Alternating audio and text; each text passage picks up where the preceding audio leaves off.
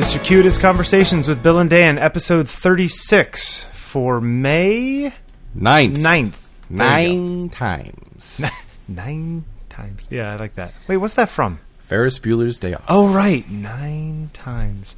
For May 9th, 2011, I am Bill Wadman. And I am Dan Gottesman. And we are getting healthier. Yes. I am still a little sick, but not as much as I was last time. Yeah, me either. I'm much improved, although I still have the whole snot factor, but we won't get into that. Nope. This is not a show about snot. It is not. Actually, I think we're going to talk a little bit about performance today. Yes. As far as what kind of performance? Yeah. I think we're going to talk a little bit about computer performance in some ways. Computer performance. So not like mime or music or puppetry, nothing like that. And there's no Cialis involved. Oh, okay. But I think we got a few things on the slate here. We actually have a slate today. Yeah, we do have a virtual slate. A virtual, yeah. So, as we were talking earlier, you turned me on to something interesting that just came out that I didn't know about. It's true. I'm surprised. In fact, I was kind of surprised that you hadn't heard about this, since you are one of those folks who would works on big files and bitches about it. You would greatly benefit from it. So I was impressed. But yeah, apparently, one of the blogs I read is called Mac Performance Guide, which is put together by this guy named Lloyd Chambers. Yes, who he's a pretty interesting fellow. I've emailed with Lloyd a bit. Yeah, he's got some interesting. Some things he says though are just flat out wrong. I would kind of put him in a similar league as Ken Rockwell. Okay, but way more technical. He's technical, but some of his technical things are wrong, which is kind of what drives me nuts. But we'll get to that later. But he actually, I think, have you seen his? He actually has some software that he wrote, like diagnostic tools for benchmarking hard drives and stuff like that. Yes, and he actually has some Unix chops and stuff. So yeah. Just by that virtue alone. But I remember he made some comment about the new MacBook Pros not being as fast because the clock speed wasn't as fast, and I was like, it's a completely different processor. The clock speed differences are irrelevant, you know? Like they don't. Anyway, it just bothered me. Stuff like that bothers me. Anyway, but so anyway, he wrote this post on what? Yeah, so I subscribed this to his blog, and a couple days ago, he posted something about this new, what would you call it? An extension for Photoshop? It's not a plugin, is it? No. Yes, it's an extension, not a plugin. Although it goes in the plugins folder. Okay. Well, it's essentially a little gizmo that you drop into Photoshop that basically tells Photoshop to stop. It basically disables Photoshop's compression functionality when saving large files. Large PSDs. Large Photoshop, yeah, exactly. Large Photoshop files. And the reasoning behind this is actually kind of interesting. Apparently, for whatever reason, the compression routine that Photoshop has been using for this is old enough to not be optimized to use more than one CPU core to do the work. Single-threaded. Yes. And what that means is, even though you might have yourself a nice, fast 12-core machine that is capable of chewing through mountains of data in no time, if it can only use one of those cores at a time for this process, it's still going to take a really long time. So I will say that saving documents is the only thing that I ever have a bottleneck with in Photoshop. Right, and that's probably has a lot to do with this exact thing, right? Yes, it has exactly to do with this thing. Now, there has been a way around this in the past, which is to use TIFFs uncompressed. Right. Now, just a quick aside, when you set up Lightroom initially and you say edit in Photoshop, it opens it as a TIFF. I think by default, is that how it works? By default, it uses TIFF as default. And I always wondered why Adobe software would be using TIFF as opposed to PSD, and if there are any advantages to PSD over TIFF. But I'll tell you, so I remember writing John Knack, and I don't know if I ever got an answer. Shoot. I'll have to look that up. But I always wondered, what is the point of PSD if you want us to use TIFFs? You know? And for those who don't know, John Knack is the product manager for, I think, for Photoshop. Either Photoshop or I guess, or maybe even higher up now. Maybe he might be in charge of the whole creative suite. Yeah, he's got a really good blog too. Yeah, he's written some interesting things. Yeah, and he keeps a lot of new stuff up there. But I always use PSDs, and I used PSDs even though, because Lloyd Chambers suggested at one other point, like, okay, there is this bottleneck. The way to get around it is to use uncompressed TIFFs. The downside being is that uncompressed TIFFs are a lot bigger. Right. Not a lot. I mean, up to 40% bigger. According to his numbers, but I just did my own little test, and it came out twice as big. Oh, well, I guess it depends on the actual document. I mean, if it has a lot of black in it or a lot of white or, if there's a lot of stuff, But, I opened up a picture of Gina Trapani I shot last week, and I was playing with it, and then I just resaved it. And there's a couple interesting things. One, you don't get a progress bar when you're saving. You just get a little spinny progress thing. Right. The little... The beach ball. But whatever the new beach ball is, though. The little lines going around a circle? It a spinning gear is the official term for that. Okay. All you get is the spinning gear. Yeah. Which is fine. It's just kind of like annoying because you have no idea if it's doing it correctly or if it's progressing or, But I will tell you that normally these files probably took 20-something seconds to save. Mm-hmm. It took maybe 6 seconds. Wow. Yeah, it was a huge difference. Now, the file went from around 600 megs to around 1.2 gigs. Okay, well, that makes sense. Right. Which isn't a huge deal, but, I mean, okay, every 2 images you process the way I do is another gig. And I know I've got multiple terabytes, but, if you're doing a few images a day, that could add up. It's true. It's true. So it's not an insignificant amount of data. And if you are not using big PSDs with lots of layers, I do everything 16-bit. I keep most of my stuff actually layered. I don't flatten a lot of stuff. I use a lot of adjustment layers. If you're doing those kinds of things, it can be a really good thing. But if you're not, I don't know that this would be a huge win for you. But for me, it seems pretty great. Yeah. Well, you're the first person I thought of when I read that.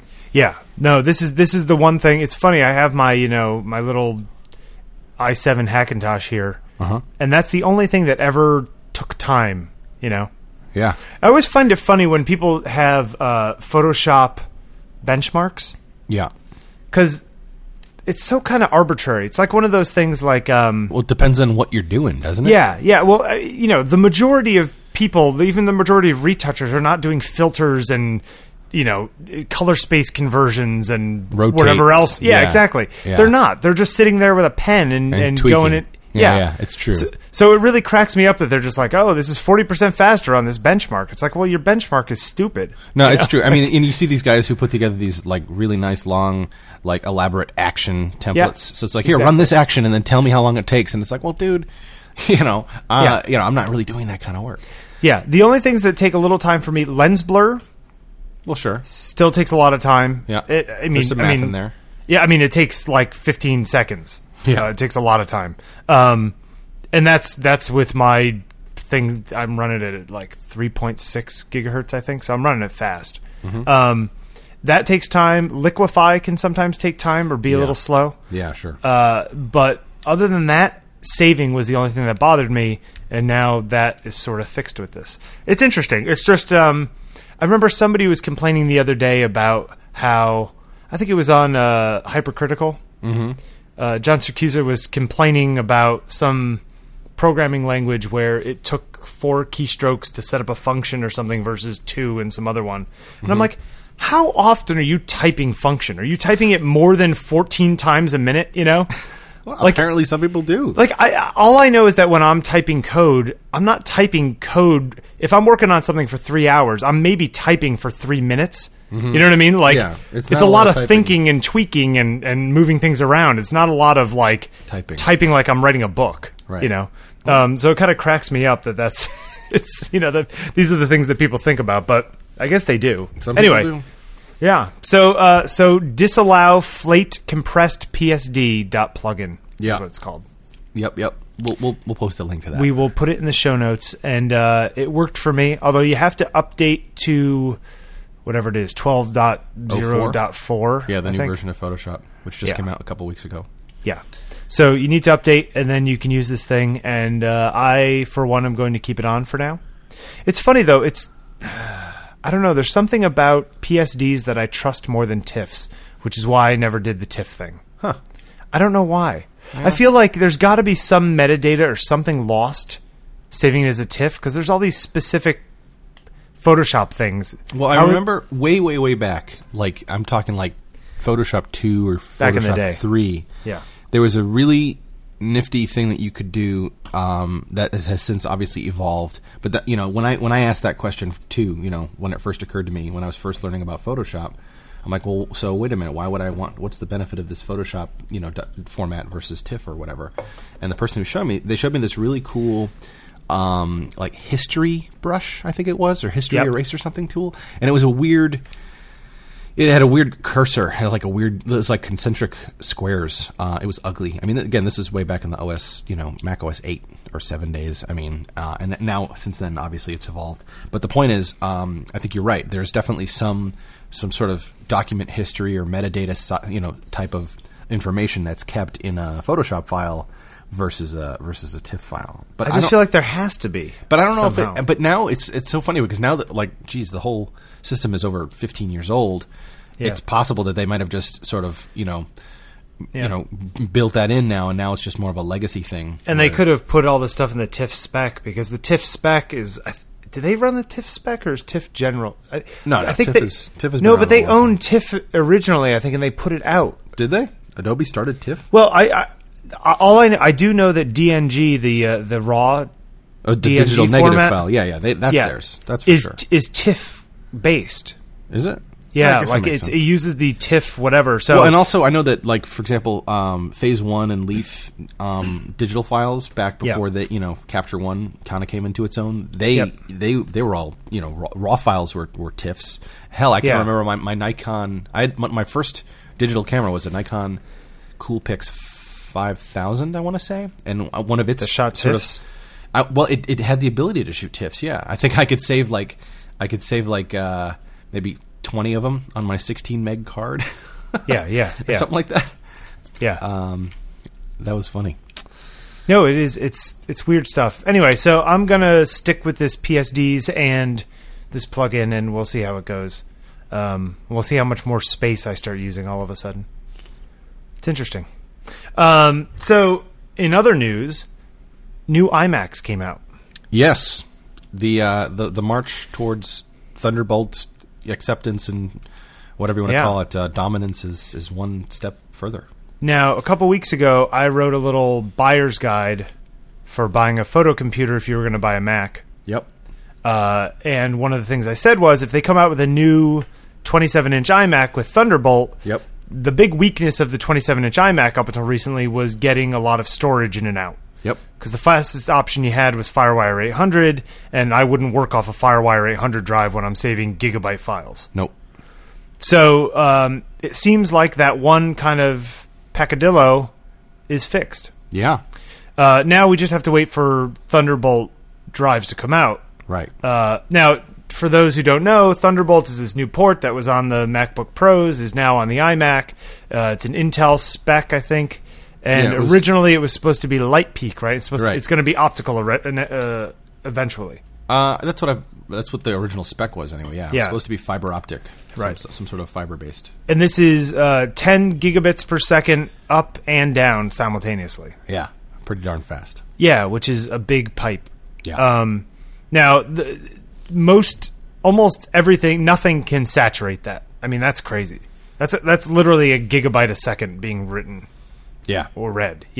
Well, I think I guess if you had some crazy external thing with multiple video SSDs or I just mean like you'd have to have a 12 disk array to really saturate. Well, and you're talking about like actual files, but if you're talking about like media streaming, like audio or video streaming, like if you're doing like, let's say you were doing 4K, 3D, right? Yep. So that's 2 4K streams right there. Boom. Yep. That's a pretty heavy bunch of data. And the neat thing about it is that the way it's written, it can emulate other ports. So you could basically put a dongle in and turn it into a FireWire port, or put a dongle in and turn it into USB 3 port. Yeah. Because what it actually is just like basically a PCI connection. Yeah, I think straight that's into the best way to think of it. Is it's basically, I think, like a PCI slot, the successor to PCI, or if you will, the PCMCIA or PC Express or whatever they put on the laptop. It's a super duper version of that. It's pretty cool, man. They did a pretty neat, and then the fact that you can basically just stick a display at the end of the chain too. Yep. Like it also, in addition to data, it also does video. Yeah. I mean, that's kind of brilliant, man. It is basically, it takes over FireWire, but it's more funny than that, though, because theoretically you could I mean, imagine you could make a really cool docking station for a laptop with that, man. Because you just have one cable going in, right? So you have your your USB and your FireWire and your video all in one. The thing is, how does that work? If you were, because I know you have to daisy chain these things. Yeah. Like there aren't hubs, you daisy chain them. Right, like SCSI back in the right. days. So how do you have, I mean, are they going to come out with some kind of adapter that has two Thunderbolt ports for in and out, and then on the other side it has like a little USB port to plug into? You know what I mean? That would be my guess, yeah. Yeah, it'll be interesting. I want to see, those are the kinds of things I want to know. Yeah, I always found that odd. It's like, that all goes back to SCSI. Yeah. Like, do you have to terminate it at the end and shit? Yeah, man. SCSI was a nightmare back in the day. I used to have to deal with that and all kind. Man, there was this company called Granite Digital. They're still around, and they used to be like the best. They made these like gold-plated SCSI cables with really ridiculously thick, heavy gauge wire with these giant the magnetic ferrite beads that were built into the ends of the cables, and then they made this special one which had like LEDs on it, so you could like diagnose the SCSI signal. And then there's like channels and termination, and you needed like a proper terminator. And then they started to get faster and smaller. So then we went from like there's 25 pin, 50 pin, 68 pin, and then the pins were bent. Oh man. And then those things were they weren't even they were expensive too, man. I mean, you could drop $100 easily on a little SCSI cable. And all those SiQuest drives, is that what those were called? Yeah, SiQuest. That was the name of the company. Those were big, like mid to late 90s. Yeah, before zip disks got cheap. Well, the two big companies in the game were SiQuest and iOmega. I'm just doing this from memory now, but iOmega, I want to say iOmega was first, and iOmega came out with essentially a 5 1/4 removable hard drive system called the Bernoulli store. The nickname was the Bernoulli box. First time I ever saw it was at a newspaper I was visiting once, and it was basically just like an overgrown giant ass floppy disk. I want to say they were like 40 megabytes, which compared to a regular 1.4 megabyte floppy disk, that was a hell of a deal. It was like a little hard drive that you could pull out like a cartridge. Well, but the original Bernoullis were not actually hard drives. Those were actually still using flexible media. Okay. And then SiQuest came out, and they basically took the whole, I think it's the Winchester design for hard drives, with a spinning platter, and they basically took the platter out of the hard drive, put it into a plastic case with some protection on it, and then they basically made this mechanism that when you stuck this cartridge into the mechanism, it basically completed a functioning hard drive. And they were slow, but they were extremely portable and pretty darn rugged for what they were. I mean, they were still 5 1/4 or 5 1/2 inch in size, and they had these nifty little white, book-like containers. I mean, I remember we had templates for the little sleeves so that you could write, you print out the directory of what's on the disk, and then you'd send it out to the service bureau or whatever for printing. And those were around for a while, and those I think those debuted at 40 megabytes. And then the Jazz drives. Well, no, Jazz drives are still a ways off. Then we got to 80 megabyte SiQuest drives, and then at this point, the Bernoulli disk, iOmega was like, okay, well, we need to figure something out. So they still sticking with their floppy based system. Then came the zip drive, which was basically like a 3.5 inch version of the Bernoulli. I still have a USB one in my closet. Wow. I think I actually just in case. This last time I moved, just back in December, I finally parted with an old PowerMac G4 that had an internal zip drive. Oh yeah, I used to put them in my machines I used to build. Yeah, those were great. I mean, and they were super cheap, but then you had this whole click of death thing where the drives would go bad, and I don't know. I mean, zips were really popular in college because they were so darn cheap. I mean, for like $20. Well, I think they were a lot better. They're a lot more useful than floppies were. Yeah, and I mean, you get CDs. Blank CDs were really expensive at the time. It's true, and they were slow too. You needed a burner and all that stuff. Yeah, you could get the whole zip drive thing for like $200, and that came with a disc. And I think the discs were like $20 for 100 megs, which wasn't bad. And then iOmega's answer to the SideQuest drive was the Jazz drive, and that was a 3.5-inch version, very, very similar to the SideQuest drive, but it had 2 platters in it. Or maybe the first ones had 1, and then the second generation, Jazz 2 or whatever, had 2 platters in them. I never had a Jazz drive, but I always coveted them. We used those all the time. Yeah, they were really cool. The downside to the Jazz drive was because I think the design, because they're trying to make them so much smaller, they weren't as tough as the SideQuests. And I remember there's this huge problem. We had this problem once at a client, and I read about it, and it turned out that it was kind of like a virus, really, where what would happen is, let's say you dropped the Jazz cartridge, right, which has 2 little platters in it, and somehow the platters were knocked in such a way that they weren't perfectly parallel anymore. So you stick that cartridge into a drive, and because the platters aren't perfect, they start warping the heads on the inside of the drive mechanism. And then once those heads get warped, every cartridge that you put into that drive would then get that warping on them. And then effectively, anytime you send a cartridge to anyone else, it basically infects their drive. And if it's bad enough, it can compromise the whole thing, and everything gets all screwy. It's kind of scary. Yeah. And then I mean, I don't think you stored. I used to use mine when I worked at an agency back in '98. I used to use a zip to bring stuff home. Yeah. And back and forth, and to back stuff up. While when hard drives were still expensive. Yeah. I guess that's the thing. Is that, I mean, even optical media was expensive. Used to be the thing for but then it got really cheap, and then it became it's not worth it anymore. Then there was another technology called magneto optical. Oh, sure. Which is this weird kind of hybrid format, which kind of, it looked like a DVD in there. I think it was basically like a DVD-RW, but in some weird proprietary thing. It always seemed like a weird hack to me. Yeah, they were super slow, but they also had, I think, the fact that they were optical versus magnetic. They had a higher safety rating or whatever. They were rated to be a little bit less prone to data loss or whatever. Yeah. I remember working at a place that had a huge archive, like I want to say dozens of those things. I should do this. It's funny. This reminds me that I have maybe 8 or 10 CDs worth of random stuff back in the day that I used to back up. I should totally pull those off and turn them into disk images. Yeah, dude, update that stuff. Yeah, you got. I just haven't gotten around to it. That's really important because I mean, I also have some old, when I was a software freak, and I used to download everything. I'm sure I have like Case Logic binders, full of old, 700 megabyte discs with just tons of random crap on it, Yeah. And I'm sure if I pop them into any computer today, there's a 50% chance that any of them will work. I was even thinking about that USB zip drive. I wonder if it would even boot, if it would mount in Mac OS. I have a feeling the Mac would know what to do with it. Apple's been really pretty good about keeping the legacy thing alive. I mean, I'm going to have to try that after we get off.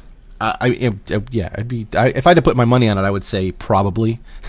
I'm not going to guarantee it, but it wouldn't surprise me if it did. Let's put it that way. Yeah. Yeah. So anyway, storage. We took a little side trip. Yeah, we did. So the thing is, the cool thing will be when they actually start coming out with Thunderbolt accessories. Yeah. There's been some really interesting announcements in the video world for sure. Yeah, but as far as storage, Lacey has one, which is basically 2 Intel SSDs in RAID 0 in a box. Yeah, that thing's going to be insane. I can't wait to see what that thing looks like. Which seems very specific, very limited. Not just because it's very expensive and very fast. I mean, the people who would use it would be video people, on site. Right, for capturing 3D and stuff. The what's the guy's name from MacBreak? The Alex Lindsay's of the world. Yeah, that dude.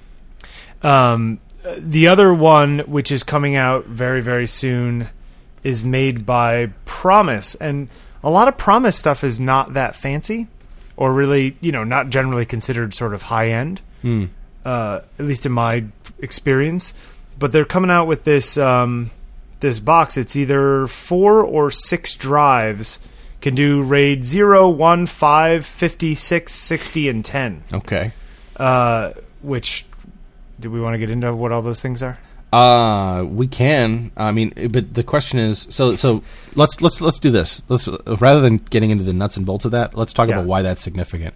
Okay. And the reason why. So you could buy an iMac 27-inch, buy one of these things, load it up with 2 terabyte drives, and basically have the equivalent of a Mac Pro with only 4 cores, like the low-end Mac Pro. But better, yeah, because better, a box like this, the real benefit to the box like this is that it has an internal controller. Yes. And when a drive box, a box that can support up to, well, really 3 is the minimum, but usually they're 4 or 5 or 6 or 10 or whatever.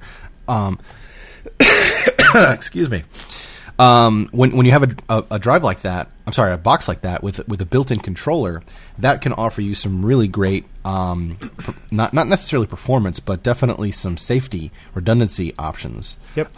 Which is where the RAID, anything above RAID 0 or RAID 1, which are mirroring and striping, comes into play. Yeah. RAID 5 and 6 is basically just RAID 5 with an additional spare, are good examples of that. So basically, the data is written on all these drives. If you're in RAID 5, if you lose any one of the drives and you put a new drive in for the one that broke, all the data from that drive that died is on the other rest of the drives in the array and can get rebuilt. Yeah, it's pretty sweet, man. It's a neat trick. It's the kind of thing where the mathematics of it all just kind of confound me. Did you ever There's look parity into that? data over. Oh, it's insane. Yeah, it's like pretty the sweet. way the parity data is all broken up and how my it reconstructs it. It's like my friend Mike actually explained it to me pretty clearly. I'll see if I can remember how it works for the sake of our listeners, in case anyone's ever wondering, because this is kind of cool. It actually dates back to the old days of telecommunications, when you were sending information over phone lines. So we all know that in the old days of modems, there's no such thing as a perfectly stable, clean connection. Sometimes, there'd be a hiccup on the line, and you can imagine when 2 computers are talking to each other, sending bits and bytes back and forth all the time. It's not the same as like when if you and I are having a conversation and I drop a word or two when we're having a conversation. Your brain is smart enough to sort of infer the word that might have gotten dropped. Mm-hmm. But computers are not that forgiving. So some nerds figured out this nifty way of building in essentially a checksum, a way kind of like a receipt, a way of confirming that the data that they sent was received. Parity completely. bit. Yeah. Exactly. Using what's called parity. So if any of you old timers remember the whole parity bits, stop bits, when you had to configure your modem to dial up another modem, how many? I forgot about all that. N81, no parity, 8 bits, and stop bits and all that stuff. That's where that stuff kind of comes in. And what was really cool about that is that, let's see. Okay, so yeah, we all know that there are 8 bits in 1 byte, right? Mm-hmm. And if you were because we know that there's and bits can only be zeros or ones. And there's a relatively straightforward mathematical calculation that can be performed that basically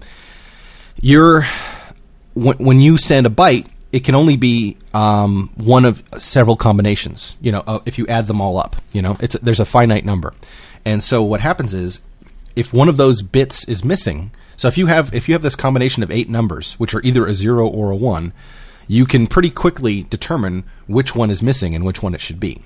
Because it's that's a finite sort of set value, and if you attach this little receipt to that confirms that, you can sort of reverse engineer the missing bit, and then essentially replace the word that was missing, and that's kind of how it works. So it's almost like you're sending a secondary copy of the data that is shorthand, right? Like a little manifest. Yep. And then once you've got that, you can just basically check to make sure that what you were sent is correct, and if it is, you're good to go. So that's how we were able to get modems to send higher speeds and higher amounts of data without screwing up every time. Yeah. And then they basically took that same principle, the parity concept, and applied it to whole disks, basically. Yeah. So now the parity data gets spread out across all of the drives in a given set, so that if any one of the members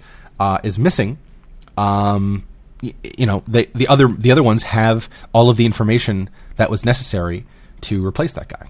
Right. Now the problem is that, well, first of all, you need at least 3 drives to be doing this stuff. Correct. Secondly, unless you have a dedicated controller of some kind. Right, something needs to be doing that math. That math has to be done every time something gets written or read from those disks. Correct. Actually, just written, right? Well, technically both. Okay. So that there could be a performance hit, right, versus writing to 3 drives all at once at the same time. Absolutely.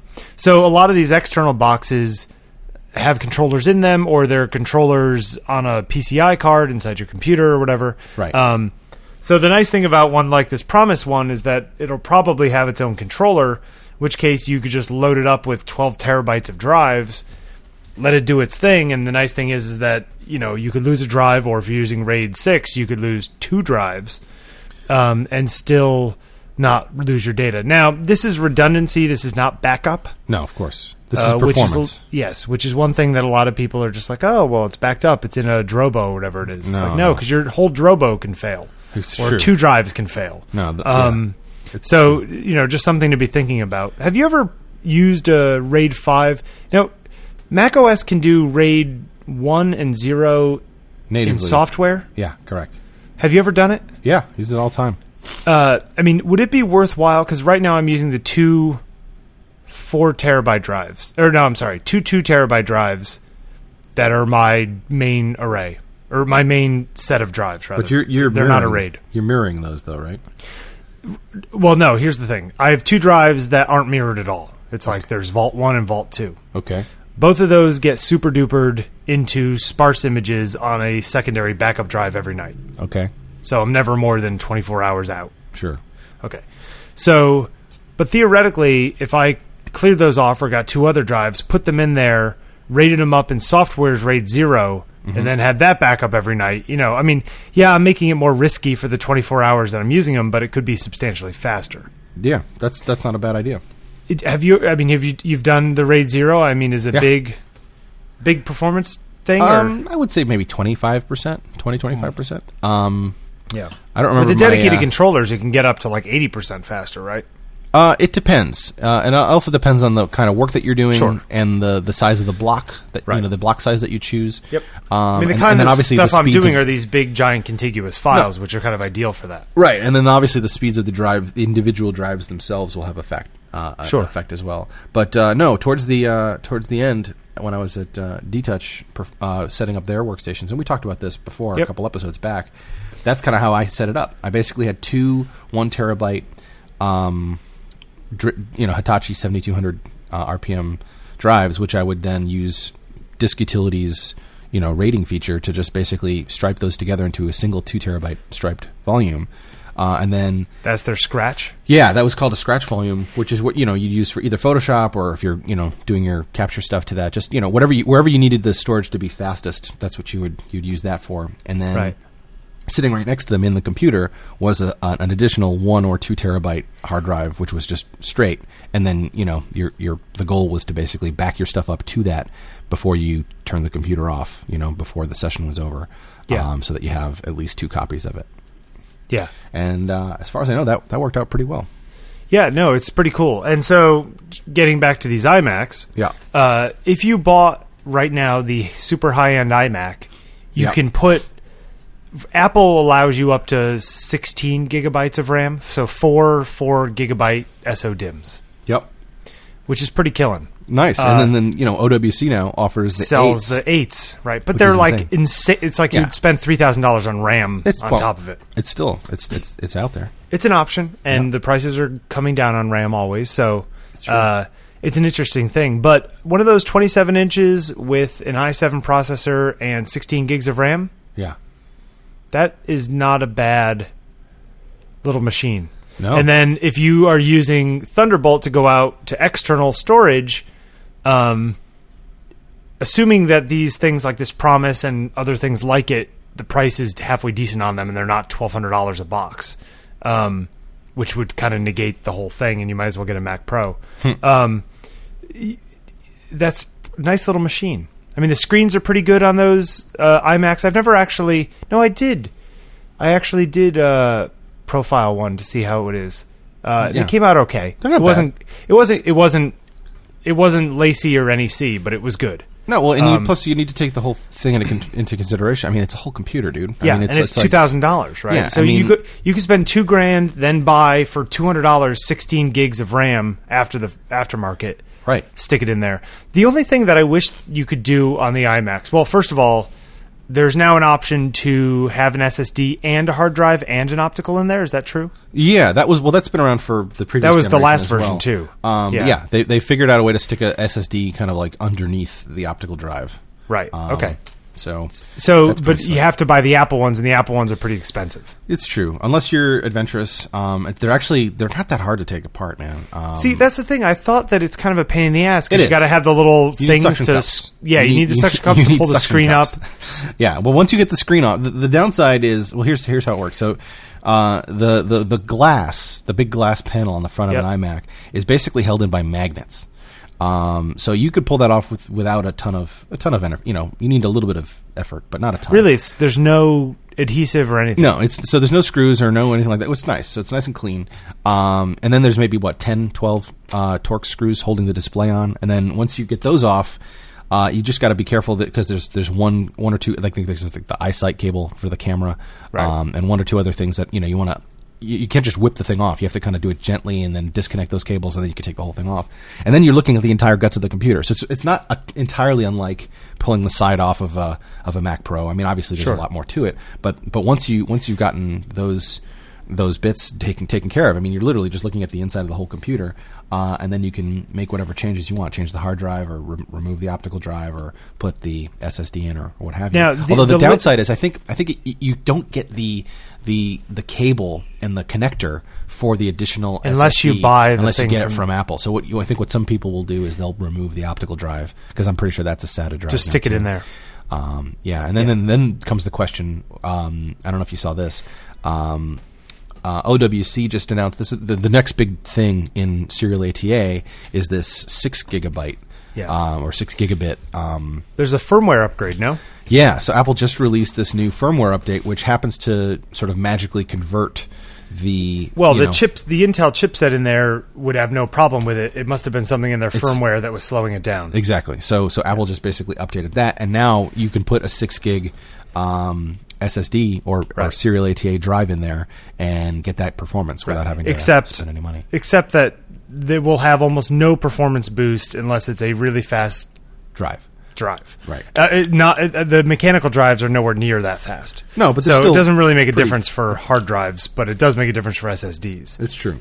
At least the new SSDs. The OCZ Vertex 3s are 6G drives, and they're getting like 400 megs a second. Yeah, there's that. OWC makes one as well, which is also preposterously fast. Yeah. So, it's funny, though, as far as my experience with SSDs, I have a Intel G2 80 gig in my machine now as my boot drive and app drive. It's fast. There are limitations to it in that, like, writing to it sequentially is only like 80 megs a second versus the new ones, which do hundreds of megs a second. Mm-hmm. Although I'm almost never writing sequentially to it. It's your boot and app drive. What you're doing from it is you're booting and you're booting apps, Right. Neither of which I don't know that you'd ever see any real world advantage even upgrading. Like, having an SSD is the big leap. Having the super latest, fastest SSD that came out last week is probably less important than having a good SSD. Yeah, exactly. No, of course. And it's the access times which are the killing thing, Yeah, no, because on spinning hard drives you're at milliseconds. These things you're at like hundreds of milliseconds. Yeah. So you're looking for a file, it's there before you even ask for it. So anyone who doesn't have an SSD who is thinking about getting one, a guy, my friend Jeffrey out in California, was building a new Hackintosh, and he Skyped me the other day with his spec list and whatever it is, and And he's just like, should I get an SSD? I was like, yes. Yeah, absolutely. Like, no question. I don't care what you're doing. Are you building an original IBM XT? Like, yeah, you're right. I'd put an SSD in it. You've taken apart the new unibody MacBook Pros, right? The ones that don't have any door at the bottom. Yeah. Is it just a bunch of screws? You open it up and you can get to everything? Yeah, it's pretty sweet. Okay. Now, is that killing your warranty? Opening it up? No, that's what they do. I mean, I know that's what they do, but like, with the iMacs, if you that's how you install RAM, and RAM is technically. Oh, okay. But you can get to the drive, you can get to the everything. Yeah, totally. Okay. Because see, I wish they made the iMacs like that. Yeah. Well, where you can lay them down on their face, on a towel. They used to. I mean, the old original. Oh, I want to say original. Hell, there've been 5 iterations of iMac. You mean the white ones? The first generation of the white, the iMac G5 is what it's officially called. So that the first one that was sort of like the standing up all in one. That was basically like a big old cafeteria tray, and you basically lay it down on its face. There's 2 or 3 like captive screws that you just loosen on the bottom, and then boom, you kind of give some gentle pressure, like you're opening up the hood of a car, and then the whole back comes off, and then voila, you've got the entire computer right there. That's pretty, because taking off the screen because then you can get dust underneath the glass, and that's the thing, man. Yeah, when I remember when those aluminum ones, when the glass faced ones first came out, I was still working at Apple, and there was this huge to do about how to do this procedure properly, and then they gave us all these special instructions, and we had this whole special kit with like you had to wear gloves so you didn't get smudges on anything. There's a special like anti-static bag that you had to put the glass in, and then there was this crazy little like special sticky roller kit that you're supposed to use to roll. It was basically like just like one of those pet lint picker-uppers, but on a larger scale, so that you basically roll it on the you roll it on the screen and you roll it on the glass on the inside, because once you've got that cover on, you don't want to get any glass. I'm sorry, you don't want to get any dust or schmutz or specks or anything like that. And that was a pain in the ass. And that seems like a slightly incorrect. I think they could do the design better. Yeah, I have a feeling. I mean, it looks very pretty when it's together. It's just, it sounds like such a bitch to do anything to. It's true. I have a feeling the next generation is going to be pretty killing. Now, I mean, you have a better overall impression of Apple's intentions than I do, or a more positive one. Yeah. But to somebody who isn't, having a relationship with Steve Jobs, it seems to me that Apple makes things difficult on purpose often.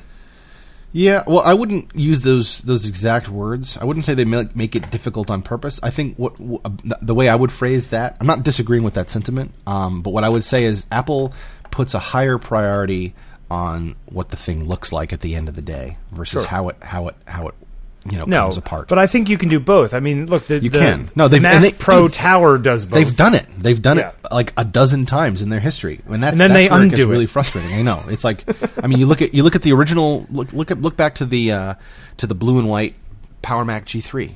That was an insanely innovative design, man. I mean, there was nothing like that. It had a hinge and a little latch, and no tools or whatever.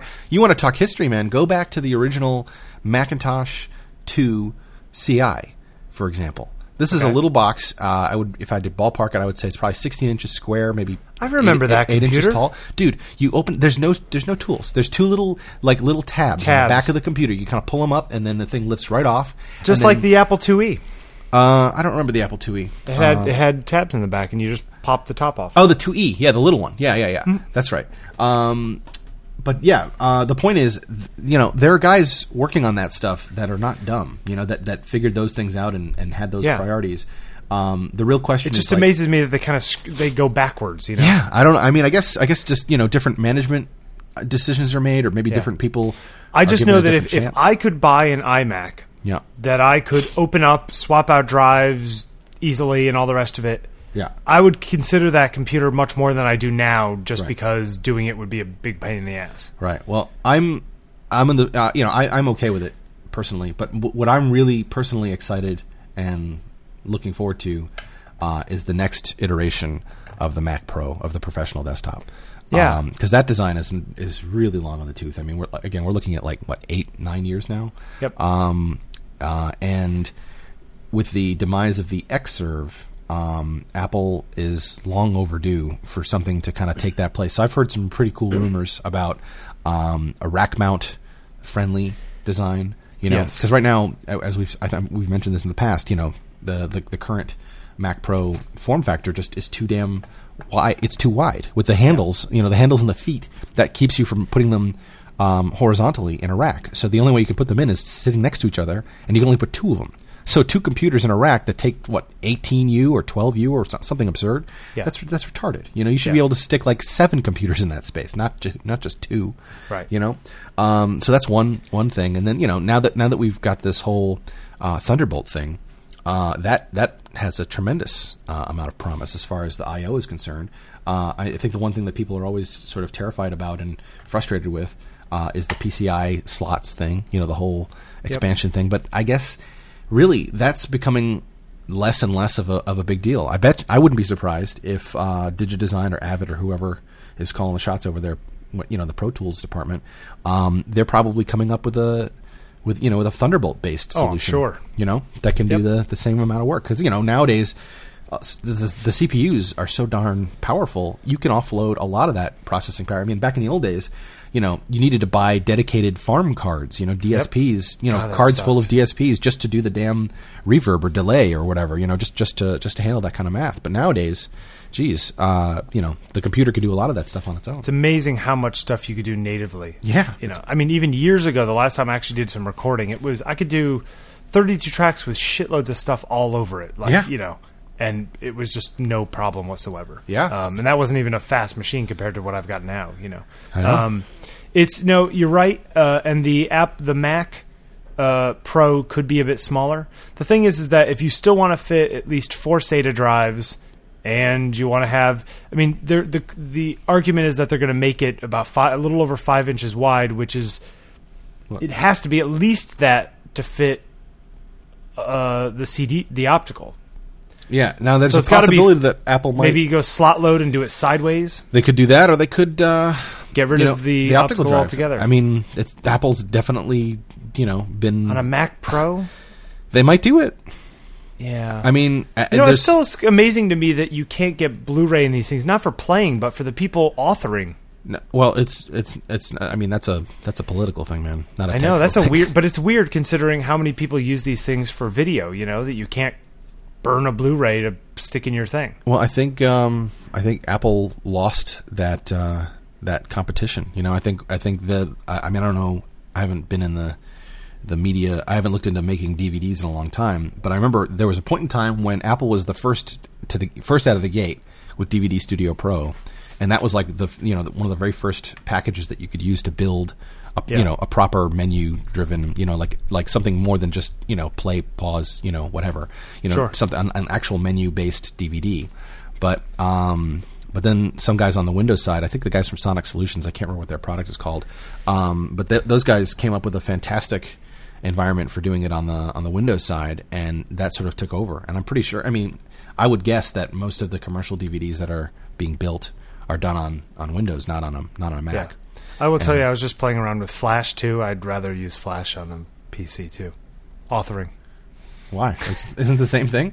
It is, but just the way the windows are and the way the keyboard commands, it uses a lot of F keys, so then you got to hold on the FN and whatever it is, and then some of those don't even work weird. That. I know, it's just like a little bit, and it just, I don't know, it just doesn't feel nearly as tight somehow. It feels slower and laggy. We don't need to talk about how terrific Flash Player. I'm not even talking about Flash Player. I'm just talking the authoring thing. No, I know, but just Flash in general. Yeah, no, all of that's in. Look, the new Mac Pro, it definitely needs to be. Well, it doesn't definitely, but it stands to reason that they're going to update it soon. That thing's been out since the G5, which was 2003. Yeah, 2002 or 2003. It's been a while. So but if you want 4 drives in there, and you need decent sized heat sinks for the CPUs, and you need room for a big video card, it can't be that much smaller. It's true. Like the size that my case is, this little Antec Solo case. Yeah, that's about as small as you can go to fit all that stuff in there. No, that's true. They might forego some of that stuff, man. They might still forego wish PC that they would slots. come out with just a Mac. Basically the size of my little thing here that can fit 2 or 3 SATA drives that you can put in your... Like a Mac Pro with 4 cores that uses non-Xeon processors, just uses a i7 whatever, Yeah, you're talking about the Mac Mini. You want the Mac Mini to be a little bit bigger. I want the Mac Mini, but have room for drives in it. Right, a little bit bigger. Yeah, but how cool would this be, though, man? Imagine a Mac Mini with a Thunderbolt port on it. Yeah, if the CPUs can handle that kind of throughput. Well, if the fucking MacBook Pro can do it, I mean, the Mac Mini... Yeah, but the Mac Minis are still using Core 2 Duos. Well, I'm going to guess that's probably going to change next time around. Yeah. I have a feeling the next gen of the Mac Mini is going to be a killer little computer. Oh, I mean, it's a nice little machine now. I mean, if what you're using it for is, the stuff that most people use their computers for, it's fine. Yeah. One other like little thing about the new iMacs. Apparently, you used to be able to go into the DisplayPort.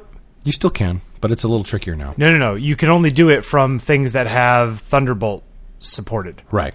So you can go in from a MacBook Pro, but you can't go in from, say, a PlayStation. Right. Which before that was a nice little handy thing. Oh, I got this 27-inch iMac. I also have an Xbox. And you can get an HDMI to mini DisplayPort adapter. Exactly. And go HDMI out of the Xbox mini DisplayPort into the iMac and do what's called display target mode. I wouldn't be surprised if somebody releases a little, figures out a way to $30. Well, there's going to be like a little $30 dongle accessory that basically does the whole Thunderbolt. Because that was a pretty cool feature. Yeah, I had a feeling I didn't use it, but that sounds like a neat thing. Yeah, and I have a feeling that's not going away. I mean, someone's on that already. Anyway, the iMac or the new iMac, if you buy the nice $2,000 version and trick it out with 16 gigs of RAM, yeah, dude. Nice little machine. Hell yeah. Even if you got the SSD and the internal 2 terabyte drive or even internal 1 terabyte drive, and then even used a FireWire 800 external drive to back up stuff on that you weren't using that often. Yeah. Still not bad. No. I mean, there would be things that would drive you and me nuts, but you know what I mean? No, I think it's. But we're like crazy, weird power user people. It's true, and they're just. I don't know. I think Apple has done some pretty good things with the current crop of machines. It's funny because now I'm sitting here looking at I have one of the first gen unibody MacBook Pros. I think it's of the same vintage as your 13-inch MacBook. Yep. Which what is it? A Core 2? I think mine's a Core 2 Duo. I have to check. Yeah, mine's a 2.4 Core 2 Duo. Yeah, mine's a 2.5 Core 2 Duo. And I'm just, it's been fine. I mean, but that's your main machine, right? Yeah, for the most part. But I could still stand to put an SSD in it. I haven't gone that route yet. You could also put 8 gigs of RAM into it pretty cheaply for $100. Yeah, I could do that too. I mean, the thing that pisses me off the most about it, which is super, anal or whatever, it's not really a big deal. It's just that the fans come on pretty quickly. You know, I mean, so like if I want, when I'm watching videos on the web. Or like right now, I don't know if you can hear it, but we're just chatting here on Skype, not really lifting a ton of weight here, but the fans are, and they're not running at high speed, but they're definitely, my CPUs are at 25, my processors at 23-25% right now. I noticed that I put a ATI 5770 into my Hackintosh, and I noticed that the fan spins up even when I'm just like watching some stupid video file. Really quite loudly, more so than I ever noticed stuff like that doing on Windows. I don't know if it's a driver thing or whatever it is, some kind of weird, or they're overly conservative in cooling the thing off. Well, they are pretty passionate about that. I know that. But it is pretty.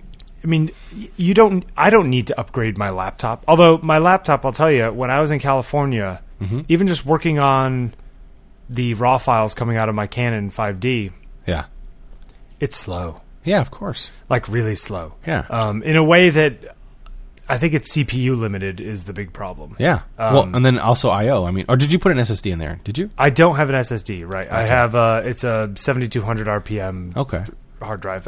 That's what I was thinking. I was thinking about buying a new machine soon or something and maybe trading up and giving this one to Heather and then selling hers and, but it almost becomes it's like I don't use it that often, and if I did put something in it, I put an SSD in it, Yeah. Or move the 80 gig SSD over from my Hackintosh over to there, and then get a nicer, newer, faster one for the main machine. Yeah, that's probably what I would do.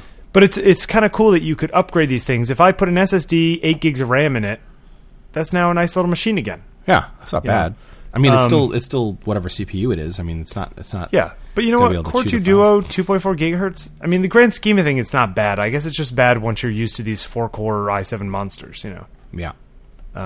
Anyway, performance is a whole other thing. But at least you don't have to replace your computer every 2 minutes. No, it's nice. I'm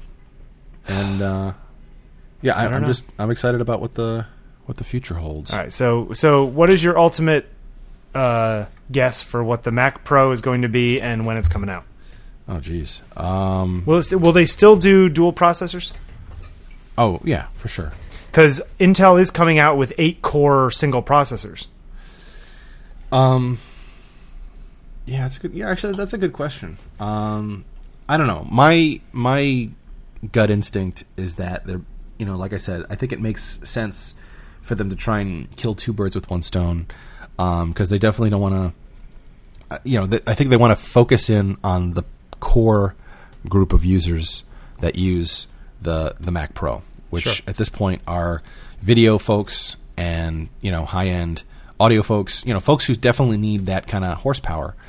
So they need to, and then and it's not unusual for these folks to be sticking these things into racks. Yep. So I think that's one of the, from a form factor standpoint, I think that's a really big issue that needs to be addressed. Again, going back to the history, another terrific plus from the old school blue and white Power Mac G3 and its successor, the Power Mac G4, the little plastic boxes with the removable handles. You could get rack mount kits for those things and stick them in racks. And they were big, but you could still stick 3 of those computers up on top of each other in the same space that you could put 2 of the current Mac Pro or old school G5 design. So I think that's something that's going to have to happen. I'd put money on that. As far as like the number of hard drives, the optical drive question, that stuff, I'm not really sure. Come on, put some numbers down. Let's get some. I don't know. How many internal drives? Still 4? I would say not a guarantee. I would guarantee at least 2. Okay. And optical, yes or no? I'm going to say yes, probably. And slot loaded? Not necessarily, but that wouldn't surprise me. The problem with slot load stuff is that it's not as reliable. Sure. It's not as fast either. I think you can still get better, higher quality, faster drives with the tray mechanism. Yeah, but look, Apple's not afraid of doing things for style over performance. No, but at the same time, you have to understand there's the professional side of the fence, and then there's the consumer side of the fence, and they tend to. You know what? They make a lot more money on the consumer side of the fence now. They do, but they also don't cut. There's some corners that they're just not willing to cut on the professional side. Speaking of that, one last thing before we wrap up here is this whole rumor about them putting ARM processors in the laptops. Yeah, I don't know about that. Like, Intel's processors are at least a generation ahead of anything. I think that's just silly. It's FUD. It's got to be. It's like it doesn't make any sense. I mean, it would make sense for something that ran iOS. Right. That was like the MacBook Air running iOS or something. But at that point, why would you? Because what are you going to touch the screen? You know what I mean? Like, that seems silly. You have an iPad and then you have laptops. They're two different things. Right. I just thought that was kind of an odd thing for people to even be reporting. I'm like, really? Why would they do that? Because they said, by 2013. It's like, well, by 2013, I'll expect twice the performance I expect now. Yeah. And you can give me half the performance I have now in 2013? Like, why would I take 1/4 the performance, Yeah. As far as announcements are concerned, I think this year's WWDC, which is coming up in just a couple of weeks now, is going to be interesting. The other thing that's interesting, not to get off on another tangent here, is the next iPhone.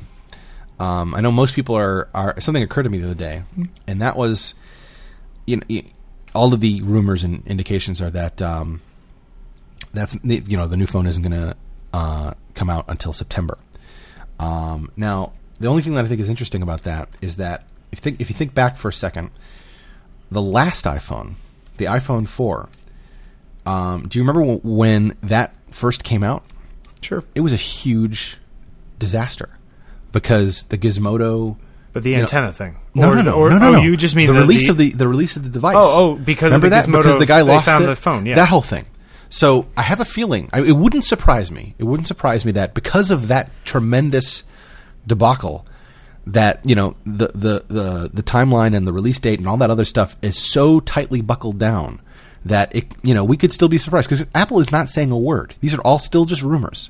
True. So it's entirely possible. It wouldn't shock me if Apple does go ahead and announce, a new iPhone in June, like they did before. Maybe, but okay. One little question about that though is then why did they put out the white iPhone last week? Because they've been trying to do it for months. They've been trying to do it for months. They're going to manufacture it for a month. Why not? They still make they still make iPhone 3GSs, dude. Yeah, I don't know. I understand what you're saying. Do you think it's going to be a big redesign, or do you think it's just going to be okay? It's a dual core processor. No, I'm going to think it's. I think if I had to put my money on it, I would say it's going to be same industrial design, different guts. Basically taking a faster processor. Maybe so I shouldn't feel bad about just buying mine. No. I've been telling people that if you need a new phone, get a new phone. They're great. iPhone 4 is great. Yeah, I'm waiting for my new case today. My default case. They should be down in my mail right now. I'm going to go check it out. Sweet. Well, that was fun. A little performance talk. Yeah, right on. Like computers. Love them. I hate them. Sorry, I hate computers. Yeah. I do not love computers. No, but they're fun. They can be fun. And there is something about, I don't know. It's like driving a really fast car when you drive a really nice computer, you know? Yeah, sure.